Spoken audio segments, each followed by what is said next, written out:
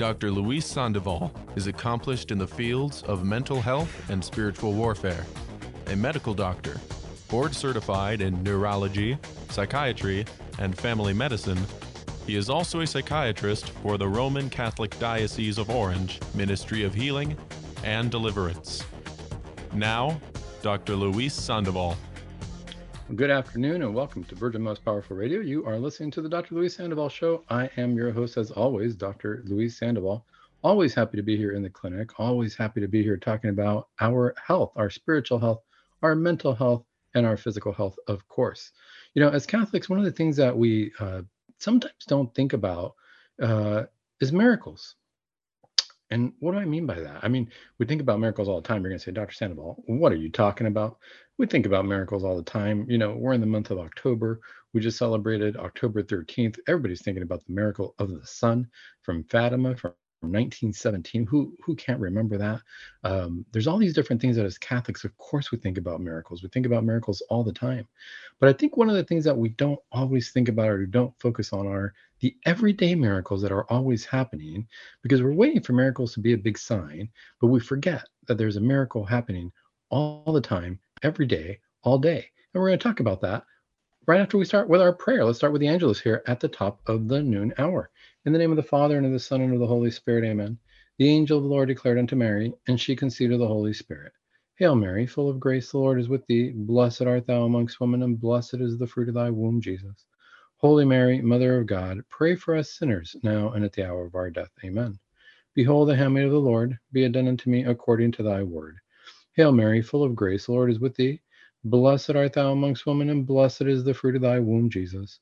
Holy Mary, Mother of God, pray for us sinners, now and at the hour of our death. Amen. And the Word was made flesh, and dwelt among us. Hail Mary, full of grace, the Lord is with thee. Blessed art thou amongst women, and blessed is the fruit of thy womb, Jesus. Holy Mary, Mother of God, pray for us sinners, now and at the hour of our death. Amen. Pray for us, O Holy Mother of God, that we may be made worthy of the promises of Christ. Let us pray. Pour forth, we beseech thee, O Lord, thy grace into our hearts, that we, to whom the incarnation of Christ thy Son was made known by the message of the angel, may by his passion and cross be brought to the glory of his resurrection, through the same Christ our Lord. Amen. Saint Michael, the archangel, defend us in battle, be our protection against the wickedness and snares of the devil. May God rebuke him, we humbly pray, and do thou, O Prince of the heavenly host, by the power of God, cast into hell Satan and all the evil spirits who prowl around the world seeking the ruin of souls. Amen. In the name of the Father, and of the Son, and of the Holy Spirit. Amen. Well, folks, as Catholics, we definitely rely on our supernatural faith to really understand the world around us, to understand what it means to be Catholic, and to really understand our communication with God. Because we have to ask ourselves, when it comes to miracles, we're always looking for something big. I started thinking about this because we are in the month of the Rosary. We are in the month of October. We did just celebrate October 13th last week, and always makes me think of the miracle of the sun at Fatima, and why it is that after such a big miracle, the whole world hasn't converted. Why it is that after I hear about such a big miracle, it's not like enough for me to say, gosh, you know, I'm going to reform my whole life. I mean, I do, obviously, every time you hear about it or we get inspired, but our human nature is such that it doesn't stay with us all the time. We think about it, we know about it, and then we go about our everyday lives, and we tend to forget about these big communications that heaven has with us. I think one of the challenges, though, is that we're always waiting for a big communication, or we're always saying, God, please make this miracle happen for me. But one of the things I started thinking about with that was, I thought, gosh, wouldn't it be nice if that feeling just stayed? If I could just feel that all the time, it would help, you know, anybody who's suffering from, I was thinking about, what would I tell my patients? Anybody who's suffering from depressions or anxieties or everyday worries, why not think about these wonderful miracles and realize that God is working in our lives and that he is there? I think the problem and the challenge is that we wait for those miracles to stop and realize that God is working in our lives. Sometimes everything else becomes mundane, but the everyday miracles that are happening, we can't forget about it. I think that if we start thinking about that, if we start thinking about what's going on every day, I think it's going to be easier to realize God is never gone. It's just a matter of, am I willing to stop and focus on God and not make my problems so overwhelming, or not care so much about my problems, or realize that God is working in my life and he knows what my problems are and he's going to take care of them for me. So or at least help me along as I go through the day. But the main thing that I was thinking about is, well, what kind of miracles can I think about? What kind of miracles are happening every day in my life? We tend to forget that there's just the miracle of life itself. The fact that I exist, the fact that I am me, whatever that means. I didn't make me. Yeah, we can argue, yeah, my parents made me and whatnot, but who I am as a person beyond the body, we know the body's going to die, but who I am as a person, the fact that I am created, the fact that I am I and that I am here and that I exist and that there's something about me that's going to exist beyond the body, that's a huge miracle in and of itself. But the main miracle that I was thinking of was the Eucharist. How many of us stop and think that every day the Eucharist is happening? There is a priest somewhere right now in the world changing bread and wine into the body and blood of Christ. And I think it's happening so often. I think it's a miracle that is really probably keeping us alive on this planet, that is happening so often that it's easy to take for granted. I thought about this and I thought, geez, it's one of these things that it's happening all the time. I never stop and think about it. And working in deliverance, people always ask questions like, gosh, how did the priest, the exorcist, how did he get rid of the demon? And what prayer did he say? And what did the demon do? And, a lot of people focus on that stuff with deliverance and exorcisms and things like that. And people tend to forget that that's not even the biggest miracle. That's just a sacramental. That's just a prayer to make evil go away and leave us alone, so that once we are left alone, we can continue and focus on what really matters, and that is getting closer to Jesus Christ, getting closer to God. How do we do that? We got to follow the sacraments, and which is the source and summit of our faith. What's the miracle that's happening every day? I wonder how many times we stopped and asked the priest, hey, Father, how many times in your life have you converted? Have you prayed over bread and wine and changed it into God? How many times have we stopped and asked that? Well, I'll tell you what, folks. I found this great article I want to put on here, attach it to the show. It's called, the title of the article, 7 Amazing Eucharistic Miracles. I thought we'd go over a few of those just to remind us that every day the Eucharist is happening and every day a miracle can happen. And if I go to Mass with the eyes of faith, I too can have miracles working in my life if I remember. Now, these stories I think are great because that's really what they are for me. Miracles are just, I think, reminders that God is working in our lives. A lot of times we think, oh, wow, there's a miracle. And so God really did something for me. But it's just a reminder that God is working every day in our lives. Well, let's look at these. Let's look at some of these Eucharistic miracle stories. I think that they're very inspiring, and hopefully it'll help inspire me, if nothing else, to go to Mass more often with the eyes of faith, really remembering that Jesus is truly present in the Eucharist. Let's look at these. So the first miracle listed here is the Eucharistic miracle at Montserrat, Spain. Okay, so let's see here. In 1657, at the monastery of Our Lady of Montserrat, the Holy Eucharist saved a soul. Listen to this one. Holy Eucharist saved a soul that had been lingering in purgatory. It was there that a young girl begged Abbot Don Milan to celebrate 3 masses in memory of her father, because she believed the masses would free his soul from purgatory. So here we go. This is where, do we forget the power of the Eucharist? Do we forget? I mean, I think that if we start thinking about this, we'd want to go to Mass all the time. This is a miracle happening all the time. The Eucharist itself it's our source and summit of our faith because it is our source of life. So let's look at this. Moved to tears by the girl's faith and love. There's the key, the faith and the love. He celebrated the first Mass the next day. During the consecration of the Eucharist, the girl saw her father kneeling among flames at the step of the altar. So again, let's look at that. What happened here? So first she asked this priest, hey, can you celebrate 3 masses in memory of my father? And she would believe that her dad would be saved from purgatory. So she believed her dad was in purgatory. Moved by this girl's faith and love. This is what moves mountains, right? The priest could have said, no, I don't know what you're talking about. Or, you know what, go to the rectory and put in your donation. I'll do the masses, but make sure that there's a donation there. But he was moved by her faith and love. Faith moves mountains. He celebrated the first Mass the next day. And during the consecration of the Eucharist, how many times do we look around at the consecration and wait for a miracle or look for a miracle during that time? Or how many times are we distracted? It's easy to be distracted. But what happened to this girl? She saw her father kneeling among flames at the steps of the altar. When asked to put a tissue near the flames that only she could see, the tissue began to burn. This is where, with the eyes of faith, sometimes we see things and we wonder, is it real? It's from another dimension. We forget that heaven is happening right now. She put a tissue near the flames that only she could see, and the tissue began to burn. This is as the story goes.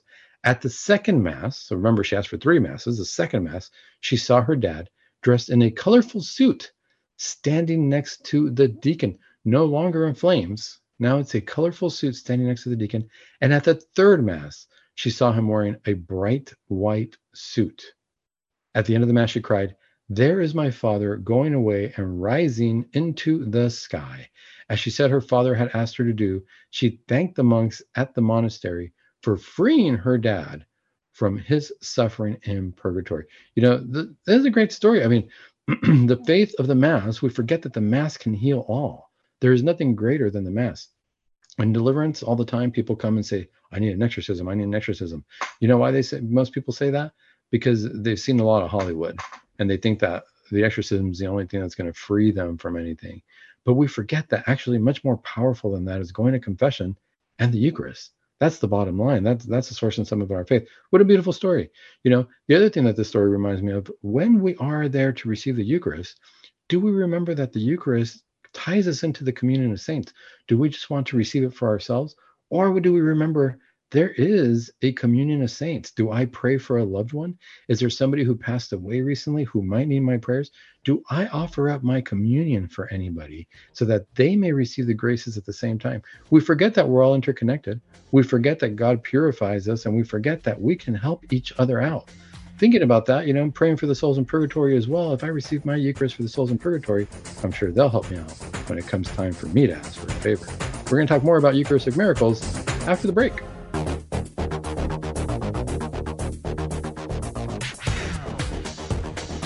All right. Well, welcome back to Virgin Most Powerful Radio. You are listening to the Dr. Luis Sandoval Show. Today, folks, we are talking about miracles, and we're talking about everyday miracles in the Eucharist. We got to remember, this is the biggest miracle that's happening all the time. There's no bigger miracle than our Lord, our God, putting himself into bread and wine, and actually not even putting himself into bread and wine. The bread and wine gets transformed. Yes, we can see it as still as bread and wine. It looks like bread and wine, but the substance itself is no longer bread and wine. It is our Lord, and that's truly what we believe as Catholics. That's what's happening on that altar of sacrifice. Do we believe that that miracle is there for us? And do we believe that that miracle is there to help our lives in a very direct and real way? Well, I'm reading this article, a great article on miracles of the Eucharist. Talked about how it saved a soul from purgatory. Let's look at what happened in Colombia. Eucharistic miracle at the island of Tumaco in Colombia. Now, this is what the article says. While the power of Jesus in the Eucharist saved a soul in Spain, which we just talked about, it later saved many lives in the small island of Tumaco. January 1906. Okay, not that long ago, well, over 100 years ago, but 1906, the Ecuador-Colombia earthquake caused tsunamis to form and cause tragic destruction. Colombia earthquake, so big earthquake, right? Tsunamis, tragic destruction, including the loss of at least 500 lives along the coast of Colombia. But when the water was rising, coming further inland, and was poised to destroy the island and its inhabitants, the residents ran to the church and begged Father Gerardo Larondo, the pastor, to lead a procession with the Eucharist. How many times do we see this? I mean, I think it was very common in smaller towns. You know, the priest would have a monstrance and he would lead a procession with the Eucharist on different feast days, on different feasts of different saints' days. And you're walking around with that Eucharist around the town. Well, in this case, this town's about to be destroyed, right? The water's rising. It's going to destroy the island and its inhabitants. So they beg the priest, hey, Father, we need a procession with the Eucharist. That's faith right there. Look, we got nothing left, right? This is where Jesus says, sell everything you've got. Why are you relying on worldly goods? Get rid of everything and follow me. Well, at this point, these people are saying, we're going to lose our lives. We're going to lose our island. Let's get the Eucharist. There's nothing left for us. When there's nothing left, go to Christ. Well, let's see what happens. With enormous faith and courage, the priests consumed the small hosts and picked up the monstrance containing the Eucharist. After asking God to have pity on them, he led the people to shore. They wept and cried out to God. So this is the moment. This is the real moment, right? Our moment of death. What do we turn to when we think that there's nothing left? When we think that, gosh, what's going on in my family? What's going on in our lives? What's going on as far as, are my kids doing well? Are they not? Are they still following the faith? Have they fallen away? My aunt, my uncle, what's going on with them? And all of a sudden do we turn to the Eucharist? Do we say, hey, this is what we need right now? I need to stop everything and say, I'm just going to dedicate myself to being in front of the Eucharist. Well, that's what these people are doing. They're saying our island's going to be gone. Father, please bless us with the Eucharist, is what they're saying. They're not even asking. Notice they didn't even ask to consume the Eucharist. They said, can you lead a procession with the Eucharist? Can you just expose the Eucharist? Let's see what happened here. Faced with the mighty wave rushing toward them, the priest calmly raised the Blessed Sacrament and traced the sign of the cross. This is it. Here comes the wave, trace the sign of the cross. The tsunami immediately hesitated and receded.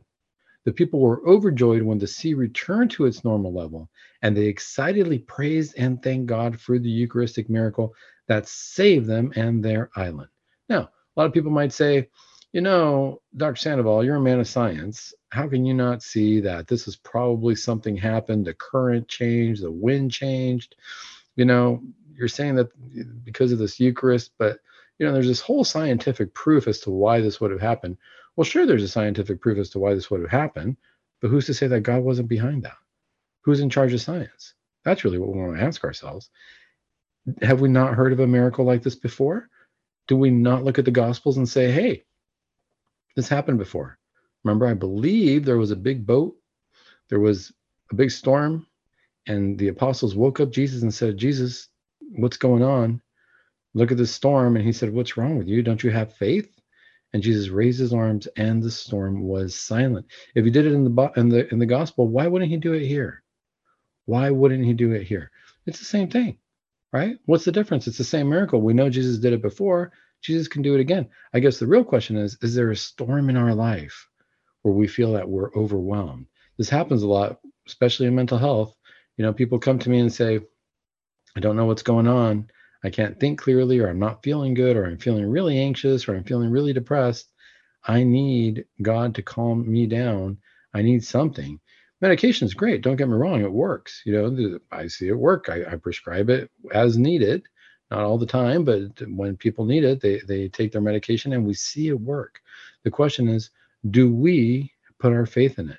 Do we really believe that the Eucharist is medication as well? When you go to the doctor, you put faith in that medication. We say, gosh, this is what the doctor prescribed me. I believe it'll work. I'm putting some faith in this medication. Jesus is saying, I'm here all the time. I'm here at Mass. I'm here in the Eucharist. I am all you need. Do I have enough faith to believe that this is all I need and that this is going to heal me? That's the question of the day. That's where real healing takes place.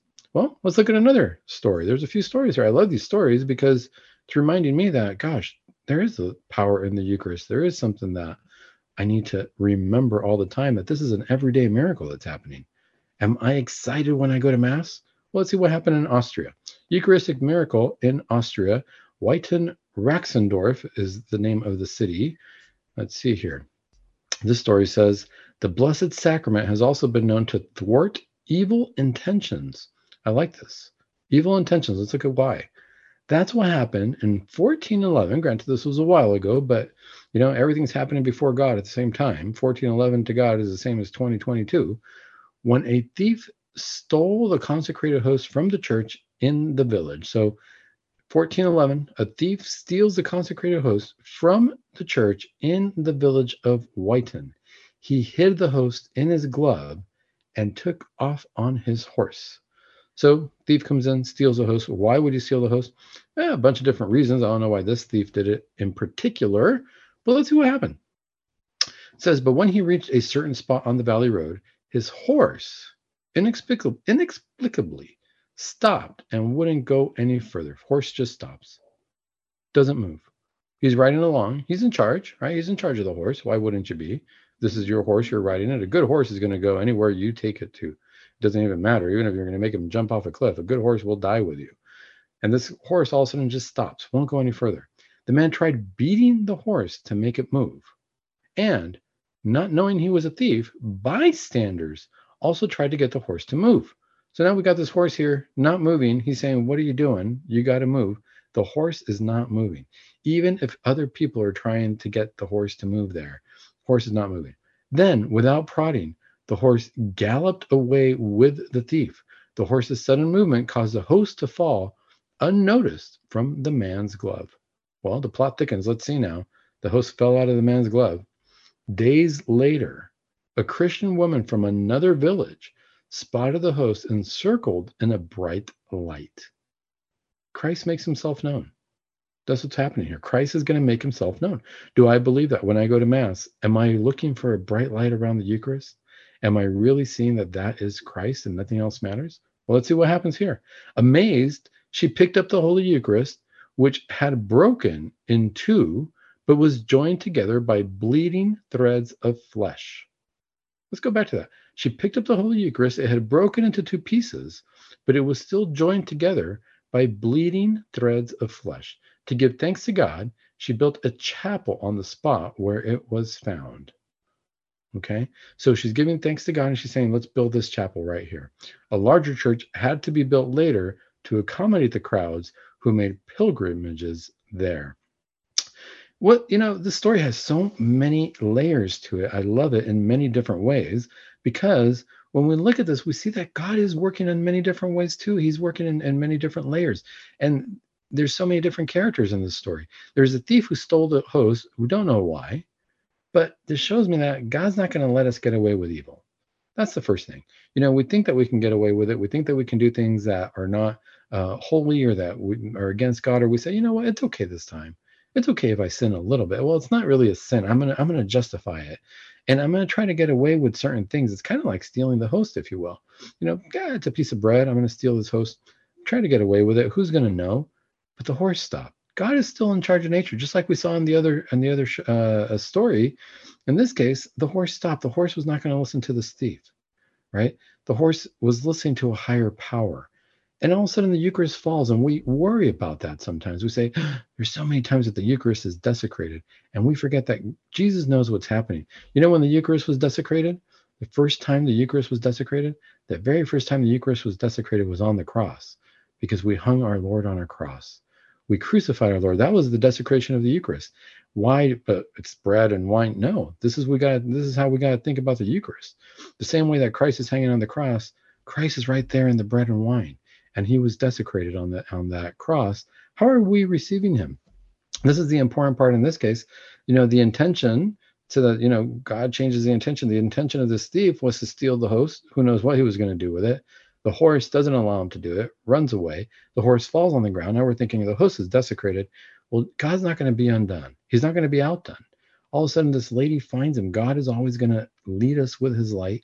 The Eucharist, there is a bright light. She finds him. She sees that it is broken, but there are threads of flesh. It truly is the body and blood of Christ. How many times do we think about that? Now, granted, God knows what he's doing. He knows that we're not going to go and eat what looks like raw meat. It's bread and wine to our eyes, but it's truly him. And this is the important part to remember.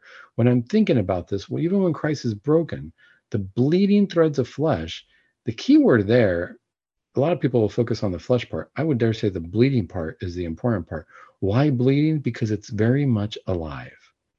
Because it's happening. If it were just old flesh, it'd be rotting. It wouldn't have anything. But remember, this is days later.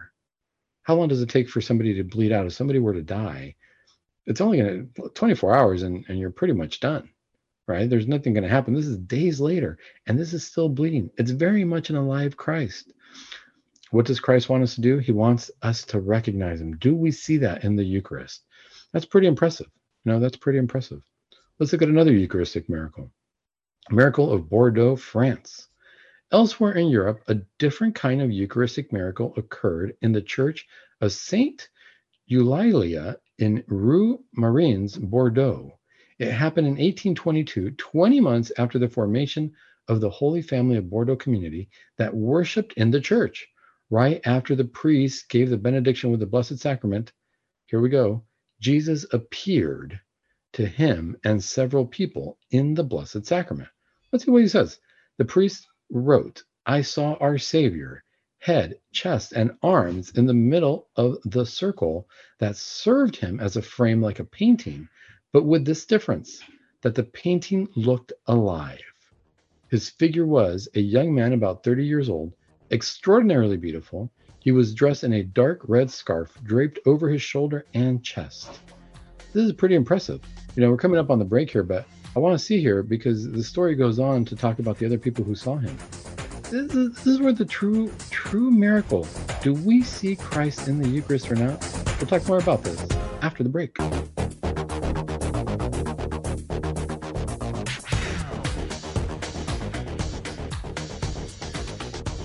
All right, folks. Well, welcome back to Virgin Most Powerful Radio. You are listening to the Dr. Luis Sandoval Show. As always, we are here talking about our faith, our spiritual faith, our physical faith, our mental health faith. It's always important to consider all the different aspects of our lives, the way God made us, to truly understand how God works in our lives. Today, we're talking about everyday miracles, but really, more than anything else, the everyday miracle of the Eucharist and how we are going to be prepared to receive Christ in the Eucharist when we can actually see him. Before the break, we were talking about the miracle in France. And this is what happened. Let's do a little recap. There was a priest in a church who was giving the benediction with the Blessed Sacrament. Jesus appears to him and several people in the Blessed Sacrament. How many times do we truly sit at Mass, kneel at Mass, look at the consecration, and believe that Jesus is appearing right there? It's hard to do, because it's easy, for whatever reason, that's probably the easiest moment to be distracted. How many times can we actually say, yes, I was fully focused during the consecration and realized the priest is actually changing? There's a transubstantiation, the substance of the bread and the wine are changing. We don't always think about that, but stories like this really help remind me that I better be ready, because that's Jesus right there, and he's telling me what to do. This is what it says. Let's recap one more time. This is what the priest wrote. He said, I saw our Savior, head, chest, and arms in the middle of the circle that served him as a frame like a painting, but with this difference, that the painting looked alive. His figure was a young man about 30 years old, extraordinarily beautiful. He was dressed with a dark red scarf draped over his shoulder and chest. For more than 20 minutes, the people who had gathered for adoration watched Jesus smile at them and give them a blessing by raising his right hand.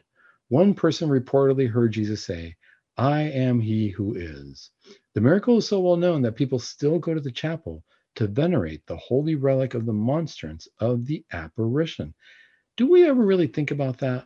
It's easy to get caught up in the burdens of everyday life. And actually, a lot of people, a lot of times, I've been there, a lot of times we feel abandoned by God. A lot of times we say, I don't feel like God is working in my life. I feel that God's forgotten about me. I feel really alone. I feel like, I'm moving by myself. It's a lonely place. Kind of reminds me of that frame, if anybody's ever seen that beautiful, beautiful prayer on footprints, where there's two sets of footprints in the sand, and somebody's looking at their lives, and then they see that at one point there's only one set of footprints, and they think, gosh, those are the hardest times in my life. Why is it that Jesus, why did you abandon me during those times? And that's when Jesus said, no, I was carrying you. The footprints that you see are mine. A lot of times we forget that. God is always there. We're the ones who turn one way or another. We're the ones who don't always see him. But this is a beautiful miracle in that fact. What really captures my attention here, next time I go to church, I got to think, this is for more than 20 minutes, the story says. People who gathered for adoration watched Jesus smile at them, give them a blessing by raising his one hand, and his right hand, and one person heard him say, I am he who is. The beautiful part of this is a lot of times we think, gosh, I'm not ready to really see God or see Jesus, because he's just going to look at my sins and he's going to tell me to go away. Not one of these miracles does Jesus ever say, to hell with all of you, or you're just going to go to hell, or you don't belong here. No, Jesus is smiling at the people and blessing them. It's always about smiling and blessing at us. How many times do we think about that? I love that, because a lot of times we're scared and we feel like, I don't know, God's going to reject me. I'm just scared. It reminds me of St. Peter. This really reminds me of when Jesus, did the miracle for him, where he told him to get the fish and to put the net on the other side of the boat. And he had told them, but Lord, we've been out all night.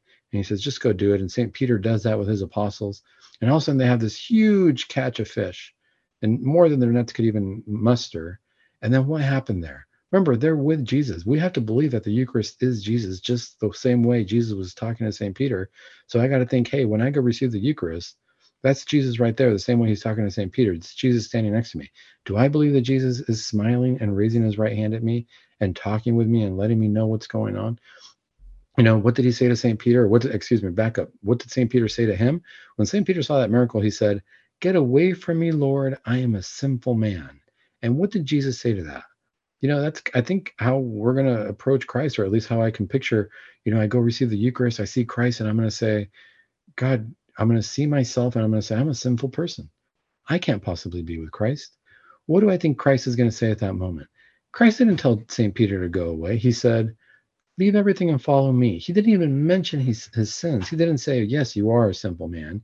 He didn't even acknowledge that part. By St. Peter right there saying, I am a sinful man, everything was washed away. Jesus could see in his heart, and Jesus could bless him and say, hey, come follow me. Didn't even mention his sins. Didn't even touch on that. But St. Peter knew. He knew what was going on. I think that's the same thing with us. We know what's going on in our hearts. We see it before Christ, and also didn't get scary. But the biggest part of this miracle for me is that as Jesus is appearing, well, one, of course, obviously that he appears. That's a huge miracle. That's the part we're wanting to see. But I think changing my heart to realize Jesus is smiling at me. Jesus is smiling at me and raising his hand and blessing me. He wants what's best for me. Do I want what's best for myself? That's a question we got to ask ourselves. Okay, the Eucharistic miracle in Peru is the next story. There's only a couple more stories and that's it. Let's see here. Eucharistic miracle in Peru. In 1649, two other beautiful apparitions of Jesus appeared to crowds of faithful parishioners and to Jerome de Silva Marinque, a Franciscan monk. During the Vespers and the solemn exposition in honor of the feast of Corpus Christi, an apparition of the child Jesus appeared in the Blessed Sacrament. So the feast of Corpus Christi, the body of Christ, apparition of the child Jesus appears in the Blessed Sacrament.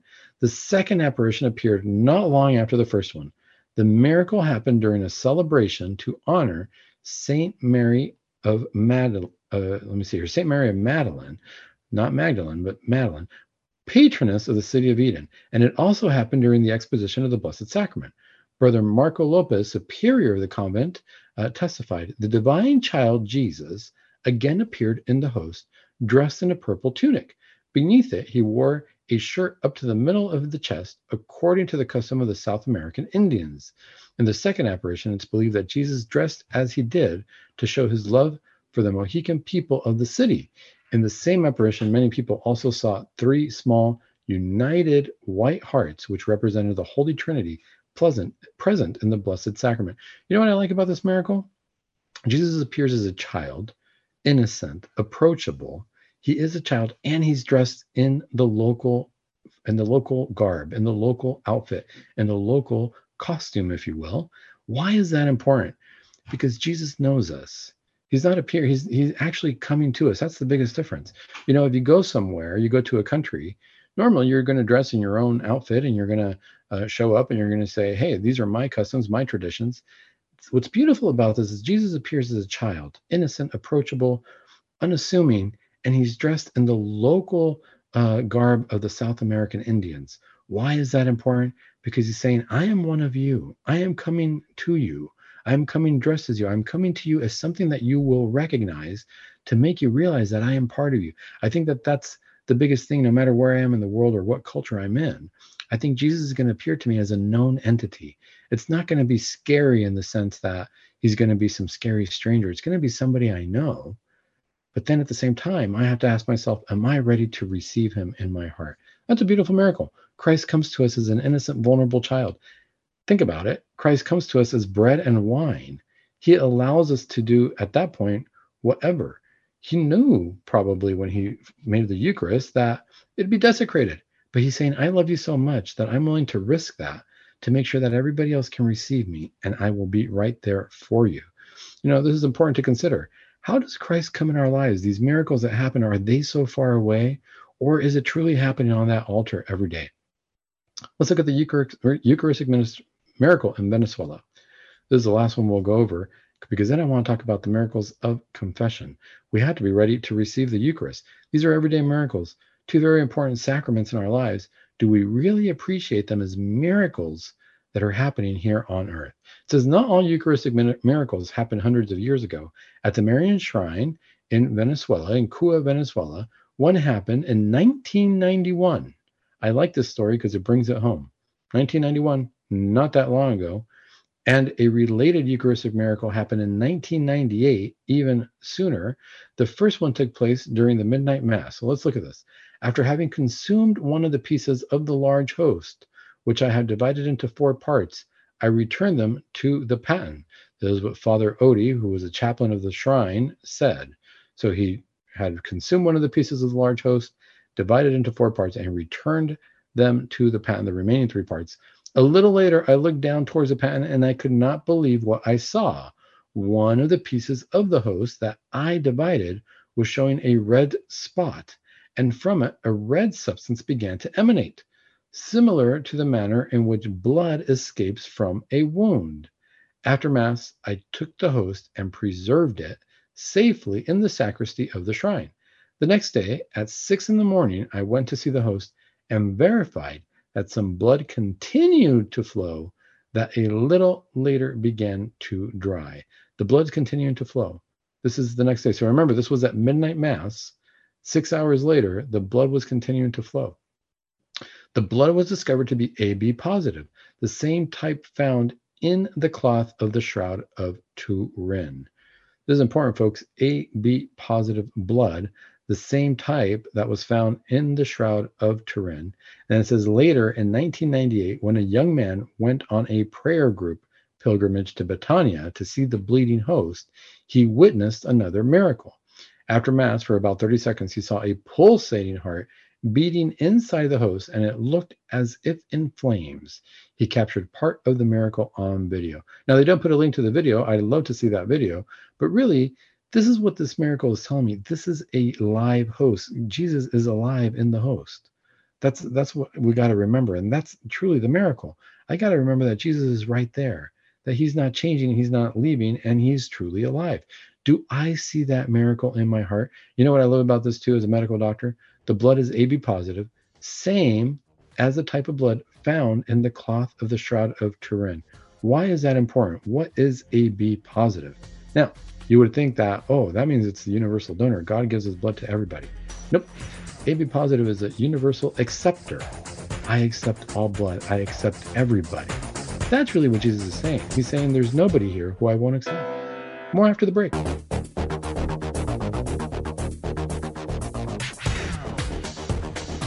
All right, folks, we are back here at the Dr. Luis Sandoval Show. You are listening to Virgin Most Powerful Radio. Today, we are talking about everyday miracles. And why is this important to talk about? Because, folks, a lot of times we wait for miracles to happen and we forget that I can actually go to a miracle every day in the Eucharist as it's happening. When was the last time we asked the priest, how many times have you transubstantiated the bread and the wine into our God? That's really the miracle that's happening all the time. And I don't think that I appreciate it enough. I don't appreciate it enough because I don't always see it with the eyes of faith. In fact, I think I take it for granted a lot of times. You know when I knew I took it for granted? I was sitting there one time and something happened. I don't know if it happened to you guys, but all of a sudden we were all in quarantine. It was this COVID quarantine.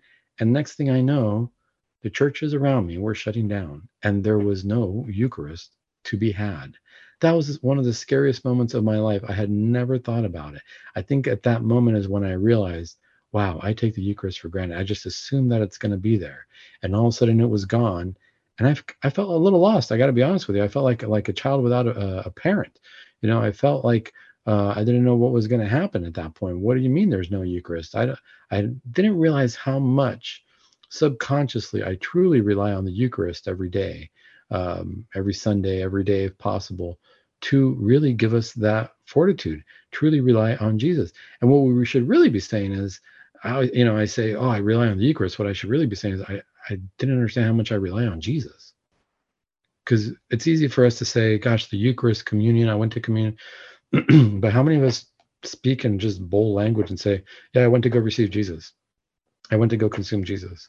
I went to go be in communion with Jesus. I received communion. I went to go receive the body and blood of Christ of Jesus. I need to go receive Jesus right now. We don't always say that's Jesus. We don't always think of it that way. I think we need to start thinking about it a little bit more that way, because it's a little bit harder to picture that, to imagine that, when we keep saying, oh, I'm going to go to the Eucharist, I'm going to go to communion, the Eucharist. I think we still see it as bread and wine, when the truth is, no, that's Jesus. The same way Jesus was speaking in the Gospels, that's Jesus right now speaking to us. Now, I think one of the things that we need to consider, we talked about some beautiful miracles that come from the Eucharist, miracles that a lot of people might not know about. But we got to remember, we got to be ready to receive the Eucharist. And in order to do that, we have to go to a good confession. We have to do an examination of conscience. And we have to remember that the miracle is not just happening at the Eucharist. You would think, gosh, there's what other miracle could there be? Miracles are going to be happening at every sacrament that we do. So the miracle is happening in our marriage. We got to remember that when we pray for each other in our marriage, if we're married, we are a sacrament. If I pray for my spouse, Jesus is right there. Remember, Jesus said, whenever two or more are gathered in my name, I am present. Every sacrament is a miracle. We don't think of it that way. I like to focus on the Eucharist because that's available to everybody. We can all go very individually to that. Marriage is such that I have to remember that my interaction with my spouse is a miracle, and Jesus is present right there when that miracle is happening. But am I ready to receive these miracles? Am I ready to receive the Eucharist? Am I ready to receive my wife in marriage? Am I ready to do all this? The first thing I got to do is get to confession, folks. And guess what? Miracles happen in confession too. This is where we receive God's greatest mercy. I'm going to read a little excerpt here, a couple of excerpts from the diary of St. Faustina. If anybody hasn't followed the Divine Mercy or St. Faustina, let me tell you, this is where we truly come to understand who Jesus is, who God is, and what he wants for us. He's looking at these miracles before us, but he wants us to prepare our hearts. This is what Jesus says to St. Faustina on Divine Mercy. He says, "Write, speak of my divine mercy. Tell souls where they are to look for solace, that is, in the tribunal of mercy, the sacrament of reconciliation. There the greatest miracles take place and are incessantly repeated. To avail oneself of this miracle is not necessarily to go on a great pilgrimage or to carry out some external ceremony. It suffices to come with faith to the feet of my representative," meaning the priest, "and to reveal to him one's misery, and the miracle of divine mercy will be fully demonstrated. Were souls like a decaying corpse, so that from a human standpoint there would be no hope of restoration and everything would already be lost, it is not so with God. The miracle of divine mercy restores that soul in full." How many times do we feel that way? A lot of times we feel sick, we don't feel good. We think, I need to go read a self-help book. I need to go, find out more about myself. I need to hear what this guru has to say. A lot of people will turn and say, I need to see what these crystals are going to do for me. There's power in them. We start to lose ourselves, and we start to forget that every time we sin, we start to deteriorate. Our soul starts to deteriorate. I love this image. It's not a beautiful image, but I like the image because it really brings it to life. Jesus says, were souls, in other words, if souls are like a decaying corpse, so that from a human standpoint, there would be no hope of restoration. A decaying corpse, it means it's dead. It means that it's not like, oh, this person just died. It's already decaying, meaning that there is no life. There is only death, a decaying corpse. All of a sudden, we go to confession. We go to the miracle of divine mercy, as Jesus calls it, and it restores that soul in full. So imagine a decaying corpse. You got skeleton, maybe dead flesh, maybe who knows what's going on there. Flies, maggots. I mean, it's just not a pretty picture. It's already dead. You're saying there's no hope there. We got to bury it. And Jesus comes over and says, hang on a second. Let me bring it back to life in full, like completely. And you're like, you got to be kidding me. This thing smells. And he's like, no, you don't see what I see. Tell me about your misery. That's probably why we feel bad a lot of the times. We don't realize that we need that miracle of bringing our soul back to life. If there is even an ounce of death in it, we need to get to that place of miracle. That's the important part. I mean, let's look at this. So Jesus goes on to tell her this, and I love the saying. This is what he says, daughter, when you go to confession, and this is Jesus talking to St. Faustina about his divine mercy, daughter, when you go to confession to this fountain of my mercy, the blood and water which came forth from my heart always flows down upon your soul. Here's the kicker here, and ennobles it. Do we know what it means to ennoble? I looked it up just to make sure. I thought it was what it was, but ennoble, it means to lend greater dignity or nobility of character to something. Jesus takes our soul and he gives it nobility. He brings us back to royalty. That's what he's saying. So let's read that again. He says, when you go to confession, to this fountain of my mercy, the blood and water which came forth from my heart. And remember, the Eucharist really is the heart of Christ. That's what we're receiving, his flesh and blood. But it's every Eucharistic miracle. I read a few of them, but if you go back and look at any of the other ones or the big ones, I read some small ones that I thought were important, because sometimes we feel small and we feel like it's going to happen for other people. But we got to remember that Eucharist has actually been shown to be the heart of Christ. It always comes back whenever there's studies in there. No, this is flesh from a heart, from a living, breathing heart. He says, the blood and water which came forth from my heart always flows down upon your soul and ennobles it, makes it noble again, renews it through the blood of Christ. Every time you go to confession, immerse yourself entirely in my mercy and with great trust, so that I may pour the bounty of my grace upon your soul. When you approach the confessional, know this, that I myself am waiting there for you. I am only hidden by the priest, but I myself act in your soul. Here, the misery of the soul meets the God of mercy. Tell souls that from this fount of mercy, souls draw graces solely with a vessel of trust. If their trust is great, there is no limit to my generosity. The torrents of grace inundate humble souls. If your trust is great, that's where the element of faith comes in. If your trust is great, there is no limit to my generosity. How many times do we ask? Actually, that's a great point. How many times do we limit God? Let me share a story about a miracle from a confession. I was treating a patient. Some of you might have heard the story before, but it always impacts me every time. I was treating a patient one time, and he was deep into sin. He was deep into sin, so deep into sin, and his sin was the sin of pornography. He was addicted to pornography, and he was so deep into pornography, really bad things that he was looking at on his computer, that he was telling me that he was hearing demonic voices, and he was getting images and ideas that he might want to hurt his children, right? And to do some really bad, vile things to his children. Now, he told his wife about this. His children were safe. That was not going to be an issue. His wife knew about this. But the fact that this was occurring inside of his heart, inside of his mind, this was a big deal. This was very, very disturbing to him. He didn't exactly know what to do with this. He came to me because he said, Doc, I'm hearing voices. I think they're demonic. I've never had that before. I have a lot of anxiety. When he came to me first, I was just treating him for anxiety, and that was fine. But these voices started to develop, and he was not doing well. He was not doing good.